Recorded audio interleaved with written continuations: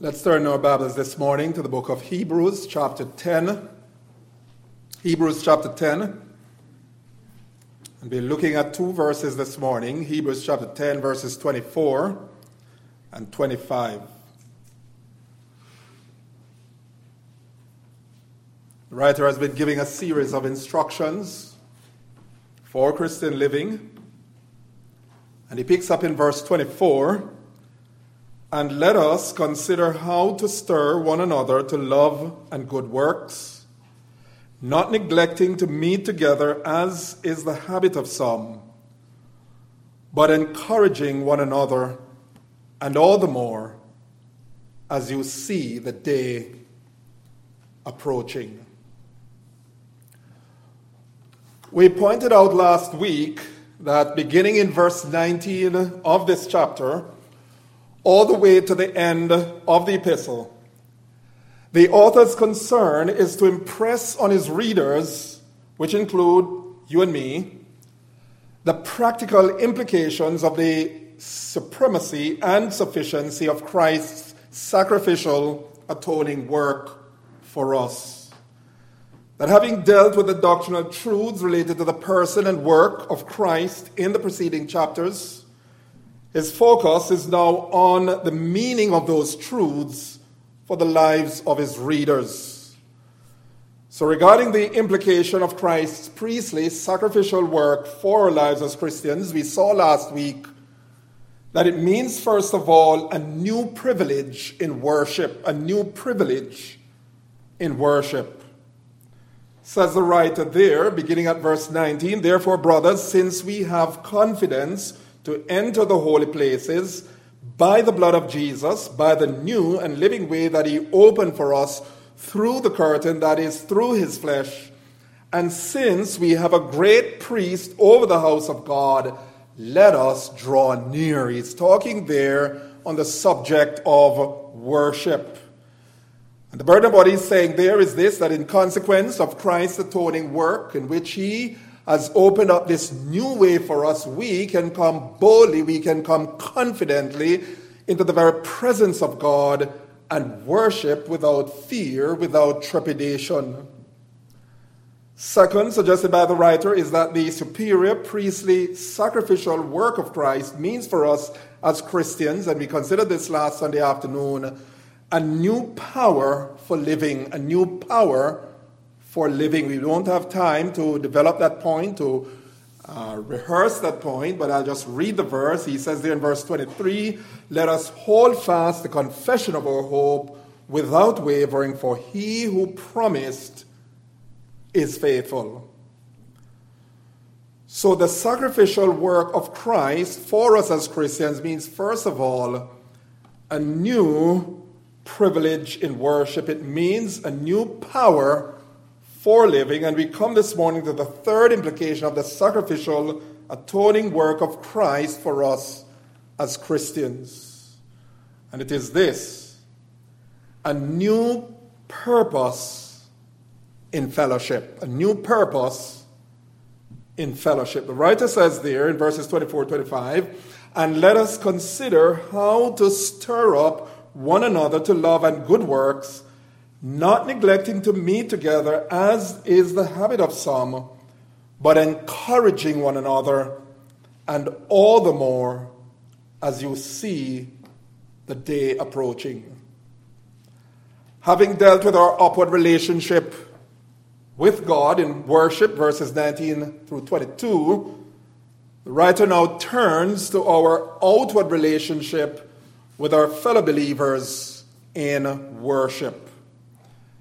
And here in verses 24 and 25, he addresses an all too common problem that plagues many a Christian today, and that is the matter of not attending church.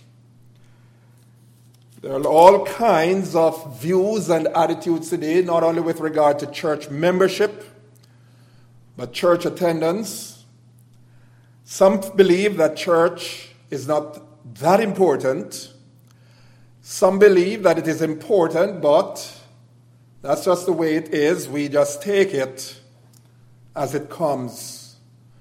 And I want to begin this morning by considering some reasons as to why, as Christians, we should gather with other believers. Reasons as to why we should assemble ourselves with other believers in Christ. And we begin with this observation that from time immemorial, it has been the custom of God's people to assemble, to gather together for the worship of God and the mutual edification and encouragement of one another.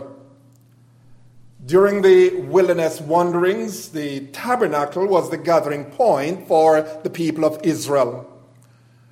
In fact, you remember when God gave instruction to Moses to erect this tabernacle, to build this tabernacle, God's express purpose, he says, build this tent, this tabernacle where I can meet with the children of Israel. The tabernacle was a rallying point for the people of God as they wandered in the wilderness. In the Psalter, we find many references to the people of God assembling for worship at the temple in Jerusalem. After the tabernacle, we had the temple in Jerusalem. Psalm 55 verse 14, the psalmist recalls a time when he and other worshippers, quote, took sweet counsel together and walked to the house of God in company. You have there an imagery of fellowship, an imagery of assembly, the assembly of the people of God. He recalls a time in Psalm 42 verse 4, how he would go with the throng and lead them in procession to the house of God with glad shouts and songs of praise, a multitude keeping festival, he says. And for the psalmist, this was in no way some kind of tedious drudgery, because as he himself testifies in Psalm 122, verses 1 through 4, here's the point. The psalmist did not find it a tedious drudgery to attend the worship of God regularly, because he says there in Psalm 122, verses 1 through 4, he says, I was glad when they said to me, let us go to the house of the Lord. Our feet have been standing within your gates, O Jerusalem. Jerusalem, built as a city that is bound firmly together, to which the tribes go up, the tribes of the Lord, as was decreed for Israel, to give thanks to the name of our Lord. The psalmist makes a point there that it was decreed by the Lord for Israel to go to this central place of worship. You can read of that in Deuteronomy chapter 12. Throughout the Psalms, we find such terms as the great assembly, Psalm 23, verse 12, the congregation of the people, Psalm 107, verse 32, the company of the upright in the congregation, Psalm 111, verse 1, the assembly of the godly, Psalm 149, verse 1, all of which point not only to the idea of the people of God coming together for the worship of God, for fellowship, but that in such gathering, God is preeminently worshipped and praised. Now, besides the temple, the synagogues facilitated the practice of God's people meeting together. In fact, the etymology of the word synagogue is derived from a contraction of two words, syn, which means with or together, and the other word meaning gathering. So synagogue literally is gather together. The synagogue was a place of worship. It was a place of instruction in the Torah, the law.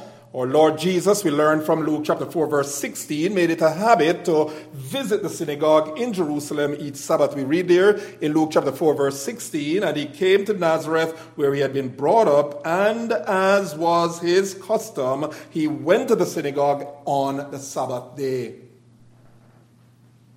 In attending the weekly synagogue services as a matter of habit, as a matter of weekly routine, Jesus, we could say, placed a tremendously high premium on this matter of corporate worship, of gathering with other worshipers.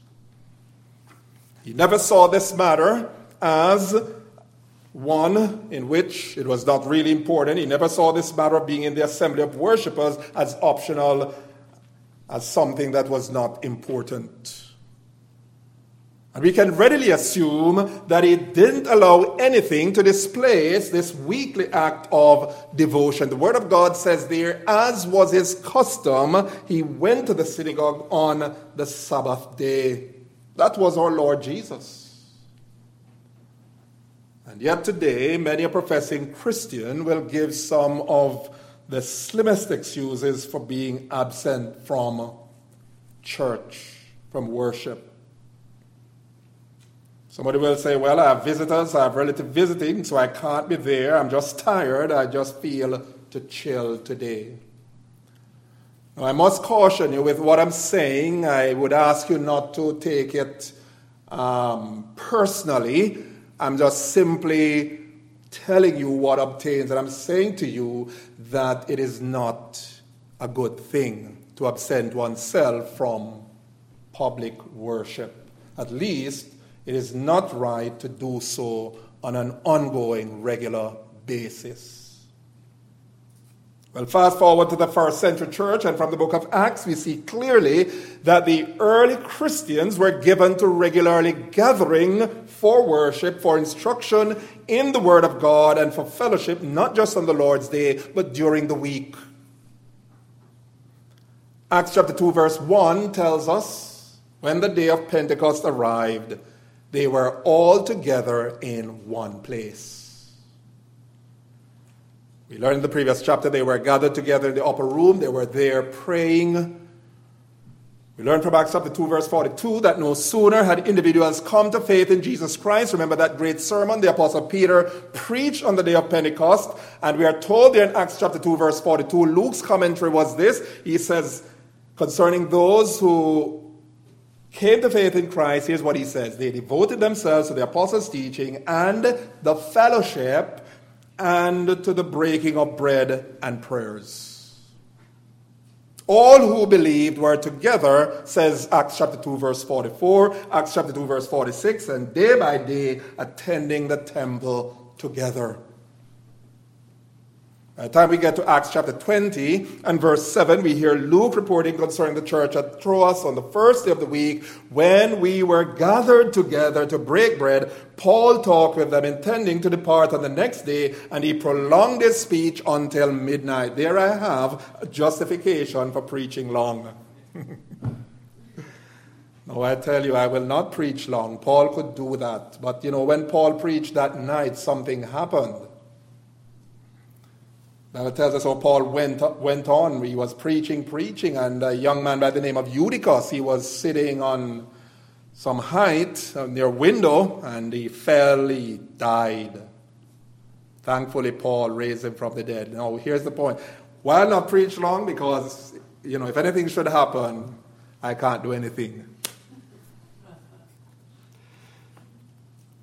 Read the epistles, and what you'll find are abundant evidences that believers of the apostolic churches were in the habit of gathering together on the Lord's Day.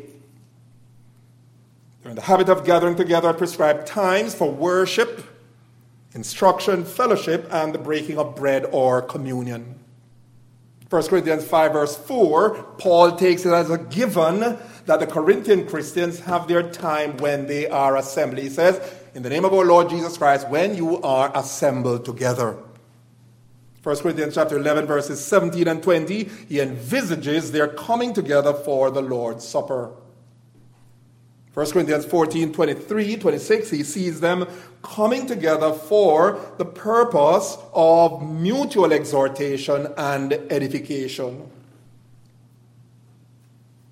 We see clearly then that throughout the Word of God, throughout the New Testament, the assembly of the saints, their meeting together for fellowship was integral to their testimony and commitment to Christ. It was for them a natural way of life. And that being the case, we could say that what we are witnessing in our time as regards the practice of many a professing Christian toward church attendance is certainly a far cry from what the New Testament portrays as the pattern, as what is normative for true believers in Christ. And when we consider what the church means to our Lord Jesus, when we consider the high premium that our Lord Jesus places on the church, we could say this: it is really astounding to see the scant, nonchalant regard many professing Christians give to the church. As I said earlier, for many a professing Christian, church attendance is deemed not that important. If I'm not busy, they say, or if I feel like it, I'll show up, it's not that important. Oh, they might not say it in so many words, but at least that's what is conveyed by their attitude. This has been the case before COVID, and after COVID, it's perhaps even worse. You know, brethren, COVID has, if I might use the expression, fundamentally transformed, not for good, but for bad, how church is regarded in our time. And it is not my intention to be offensive. In fact, as a church, we have been very careful. Certainly as leaders, in terms of the leadership of the church, we have been careful not to make statements because we know the sensitivities that surround this matter.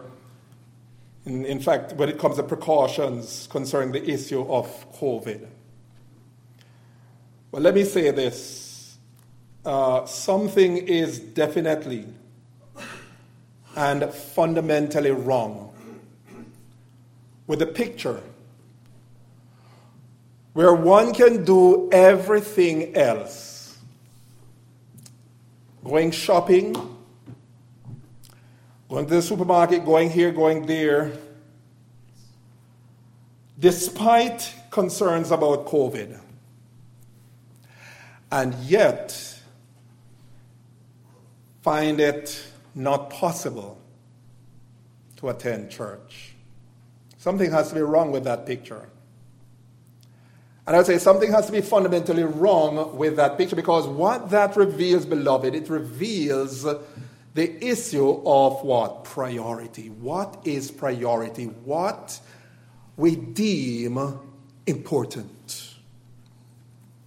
We see that in the pattern of the early church, in fact, going all the way back to the Old Testament, looking at the life of our Lord Jesus, the saints of old regarded assembling together as normative for their faith in God, for their faith in Christ.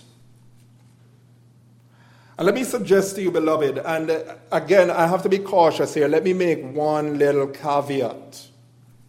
Again, not being offensive, let me say this. We well understand that there are some people who, because of health reasons, because of age, because of infirmities, they can't be here. We're not talking about that. We're not talking about situations where people are incapacitated. We're talking about situations where people are able-bodied. However, when it comes to the matter of attending church, faithfully attending, giving regard to the assembly of the saints, it's as though it doesn't really matter.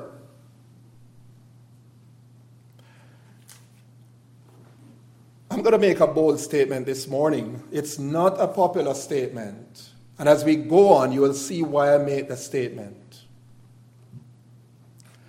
Not to be faithful to one's local church in terms of regularly attending the services, being there for the prescribed service. And guess what? We're not saying, here's what we're not saying. We're not saying that every time the doors are open, automatically we must be there. It would be nice.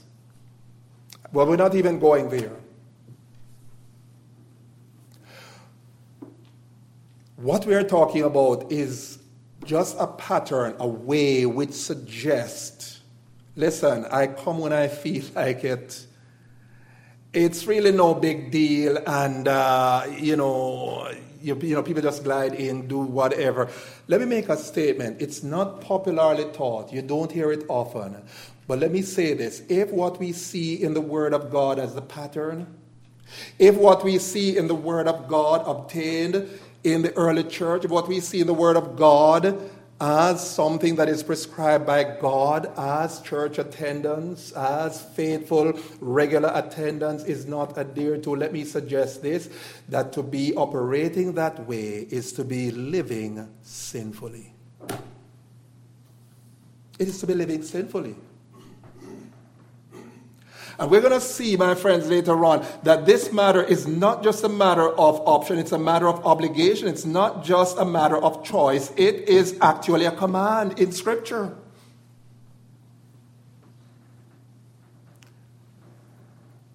There's a mistaken idea today that Zoom has become a new way of doing church. And Zoom can never be a substitute for church. Once again, here's the point that I'm making. If a person is incapacitated, Zoom is a wonderful blessing and should be taken advantage of.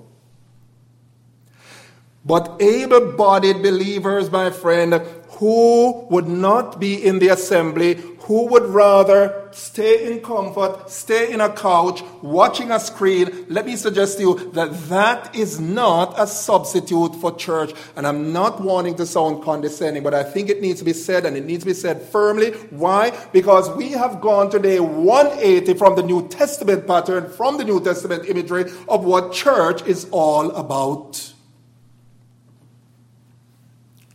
In the New Testament, the essential idea of the church is that of a gathered body of believers. The church is not simply, as we sometimes say, etymologically speaking, a called out people.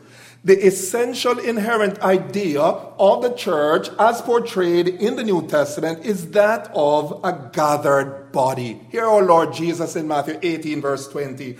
For where 2 or 3 are gathered in my name, there am I among them. That's what our Lord Jesus says. Everywhere in the New Testament, the assumption is that if one professes faith in Christ, if one comes to Christ as Savior, if one is truly saved, one will faithfully and regularly attend the assembly of the saints. One will attend and be with those of like faith. That's what is suggested in the Word of God. Now, someone will ask the question, does one have to go to church to be a Christian? And the answer to that is simply this: absolutely not. Why? Because faith in Christ alone is what saves. Not church membership, not attend. Listen, you and I could attend church every week and be lost. It's not church attendance, it's not church membership. But here's the deal. As our president says, here's the deal. Here's the deal. Once a person is truly saved, he or she will want to be with other Christians. He or she will love the things that Christ loves. And among the many things that Christ loves is this: Christ loves his church, which consists of those who are saved.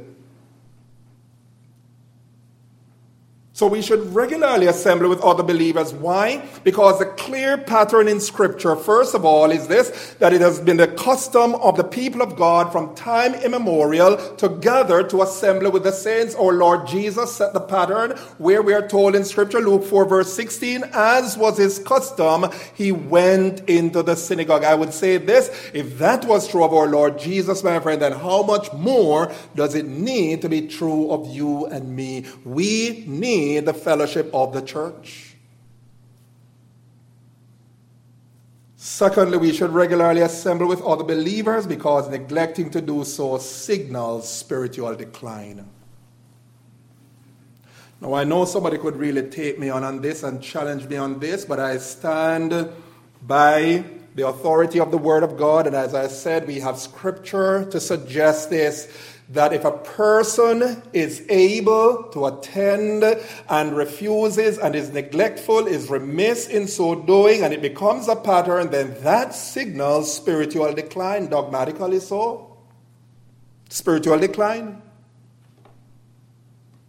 When a believer neglects the assembly of the saints, it won't be long before he or she grows spiritually cold.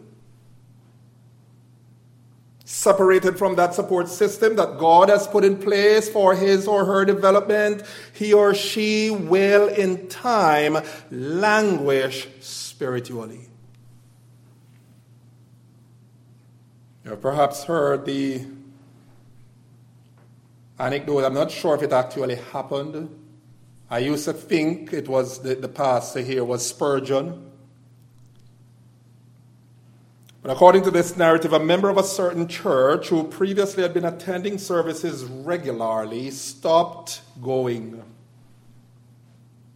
And after a few weeks, the pastor decided to visit him. It was a chilly evening. The pastor found the man at home alone, sitting before a blazing fire.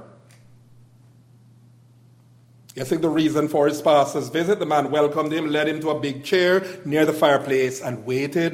The pastor made himself comfortable but said nothing. In the grave silence, he contemplated the play of the flames around the burning logs. After some minutes, the pastor took the fire tongs, carefully picked up a burning ember, and placed it to one side of the hearth, all done, all alone. Then he sat back in his chair, still silent. The host watched all this in quiet fascination. As the one lone ember's flame diminished, there was a momentary glow, and then its fire was no more. Soon it was cold and dead as a doornail. Not a word had been spoken since the initial greeting. Just before the pastor was ready to leave, he picked up the cold, dead ember and placed it back in the middle of the fire. Immediately, it began to glow once more with the light and warmth of the burning coals around it. Then we are told, as the pastor reached the door to leave, his host said, "Thank you so much for your visit, and especially for the fiery sermon. I shall be back in church next Sunday." Undoubtedly, beloved, neglecting to gather together for fellowship with other believers signals spiritual decline. In fact, suggested in verses 23 to 25 of our text, if you look at verses 23 to 25 of our text, there is a direct correlation between regular church attendance and holding fast the confession, the profession of one's faith. Verse 23, holding fast, let us hold fast the profession of our faith. And notice what comes right after, not forsaking the assembling of ourselves, as the manner of some is, but so much more as you see the day approaching. It suggests there that where we are away from the fellowship for a prolonged period, where we're not paying attention to this matter of our responsibility to gather together with the saints, we are in a vulnerable position spiritually where we are on the decline spiritually. Go back to chapter 3, verses 12 and 13 of the book of Hebrews. Remember the warning. Remember that warning the writer gave his readers there about becoming spiritually hardened and how to counteract that tendency. Remember what he said? We read there in Hebrews chapter 3, verses 12 and 13. He says this, "Take care, brothers, lest there be in any of you an evil, unbelieving heart, leading you to fall away from the living God, but exhort one another every day, as long as it is called today, that none of you may be hardened by the deceitfulness of sin." In fact, look at verses 26 through 31, which we're going to consider next week. He issues the warning there. He says, if we keep on sinning willfully, now what is suggested there is this, that because they were in the habit of neglecting the fellowship, they found themselves, my friend, in a vulnerable situation where there was a tendency for them to drift, where the tendency for them to become cold, the tendency for them to become hardened, the tendency for them to go on in a life of sin. My friends, gathering together as a people of God protects us. It safeguards us against spiritual decline. That's why we need to assemble. We should regularly assemble with other believers, thirdly, because, here it comes, it is the most natural thing for the true believer in Christ to desire the assembly of God's people. It is the most natural thing for the true believer in Christ to desire the assembly of God's people. To love the assembly of the saints, we would say, is the outgrowth, it is the natural consequence of the family relationship which believers share with others who, like him or her, are united to Christ. And as has been well said, we may test the reality of Jesus' lordship in our lives by love for his people and our sense of commitment to him. To the extent that we love God's people, to the extent that we love Christ, we will want to be with his people. That's his idea. In the fourth place, we should regularly assemble with other believers, because gathering together as the people of God provides an effective means for mutual strength and support. Gathering together with other believers provides an effective means for mutual strength and support.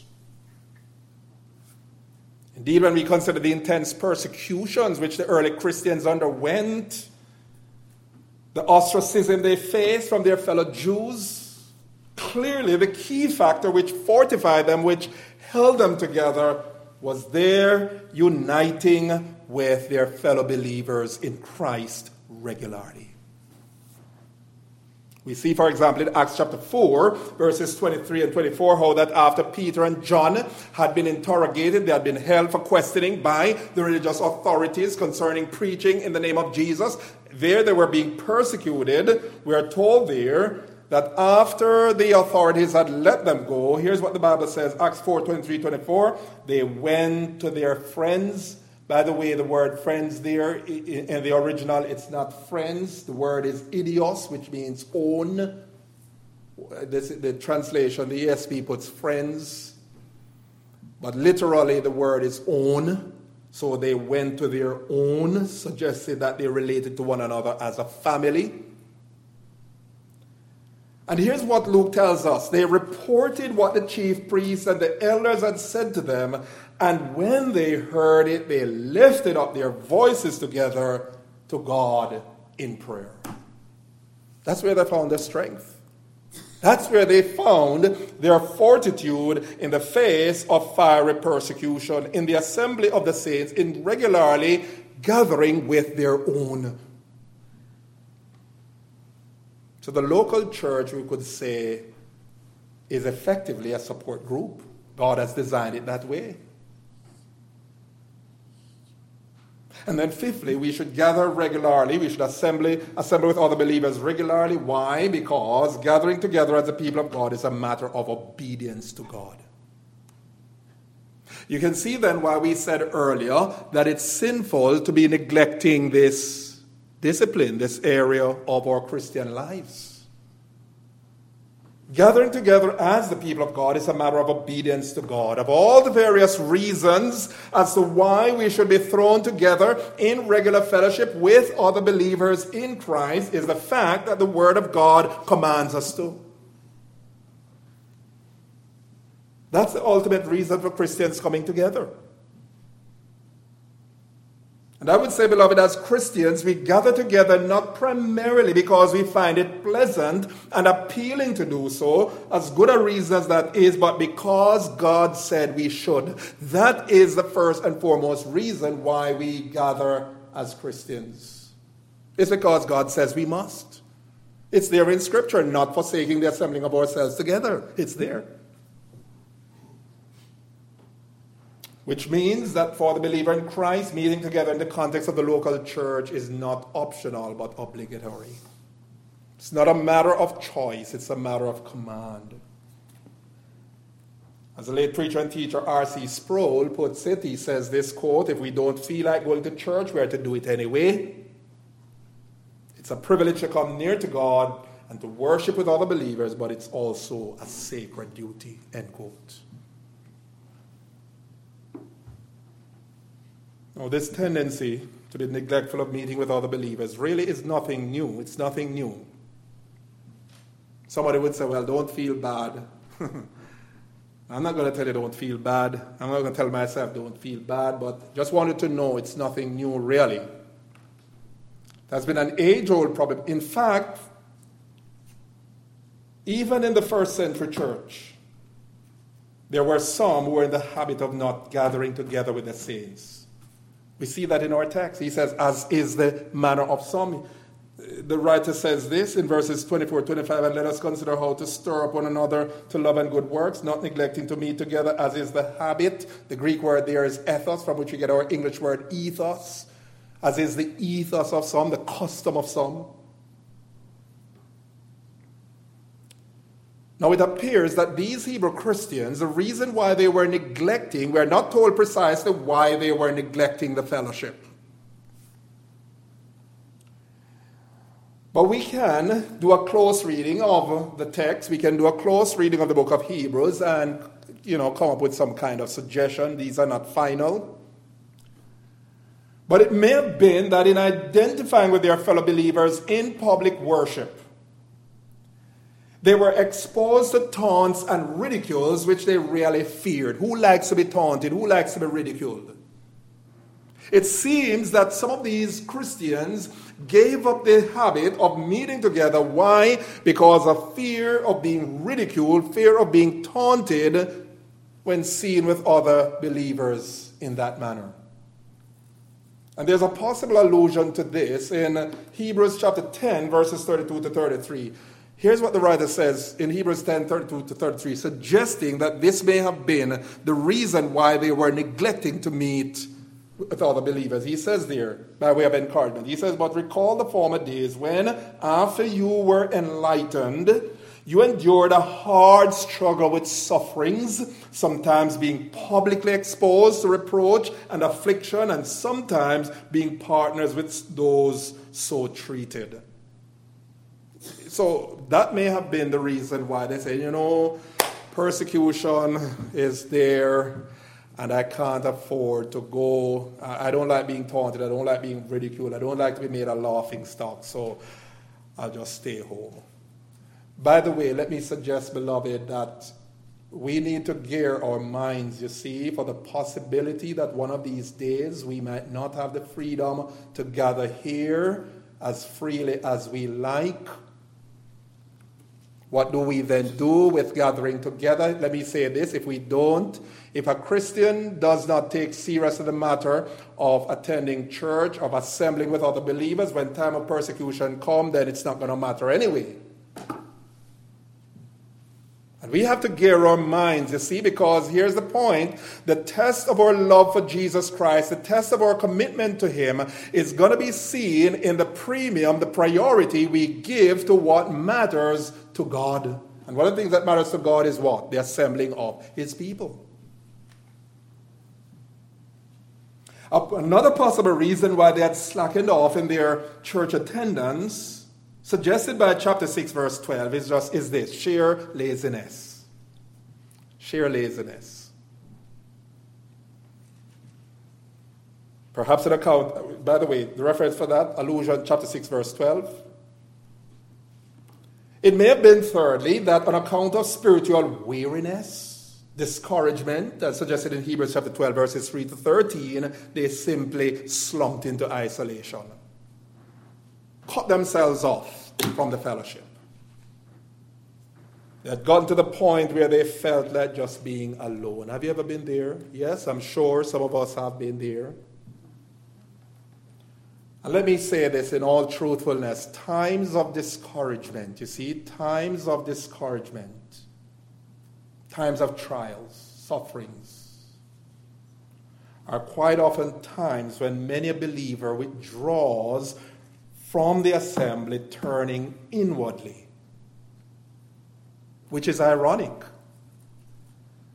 Because those are precisely the times when one needs all the strength, all the encouragement that's to be found largely in the assembly of God's people. And Satan knows that. Satan knows that discouragement is bred in isolation. That discouragement and suffering, my friends, can derail us spiritually, can cause us to withdraw ourselves from the place, the source of our strength, of our sustenance, and He will do everything to keep us away from the assembly. And my friends, such neglect in the area of church attendance can creep upon us, may I say this, upon the best of Christians. It matters not who you are. It matters not your level of maturity, your spiritual maturity. If I were to ask this question this morning, how many of you feel that sometimes, I'd just rather stay home today? Right? I'm sure if we're honest, many of us, I'm going to at least say many of us, including myself. Maybe not you. Let it be on me. You may have heard the anecdote of the man who slept in one Sunday morning. And I don't really give into anecdotes and all that, but I find this quite apropos. This man slept in one Sunday morning.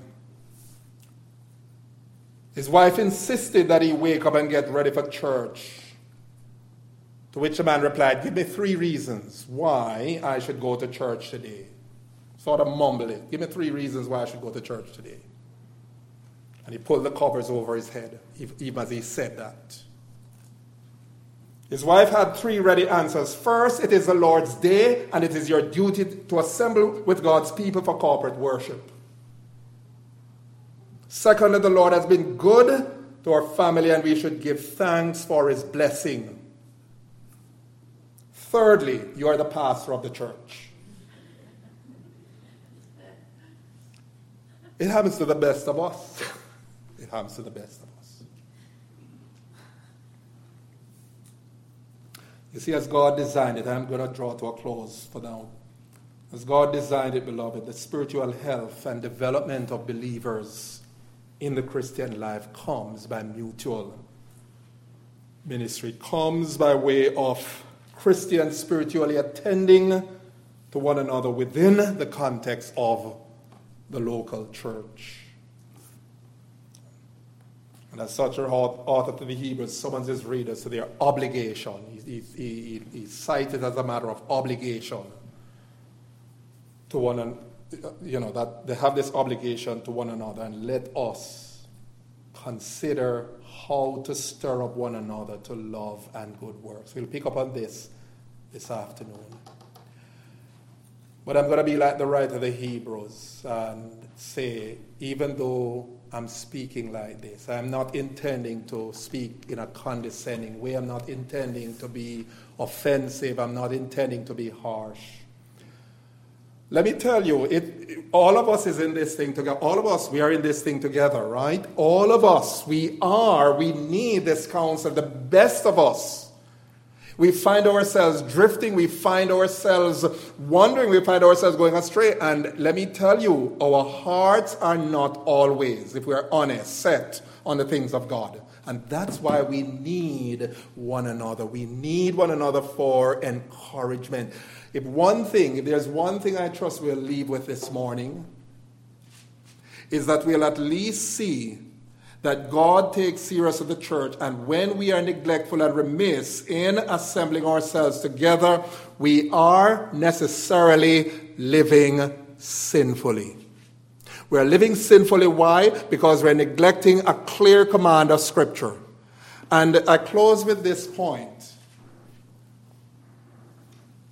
There are many Christians, I'm not talking necessarily this church, there are many Christians since COVID who have not taken the Lord's Supper. Read Scripture concerning the biblical teaching on the Lord's Supper, and you'll discover that the Lord's Supper is a command, right?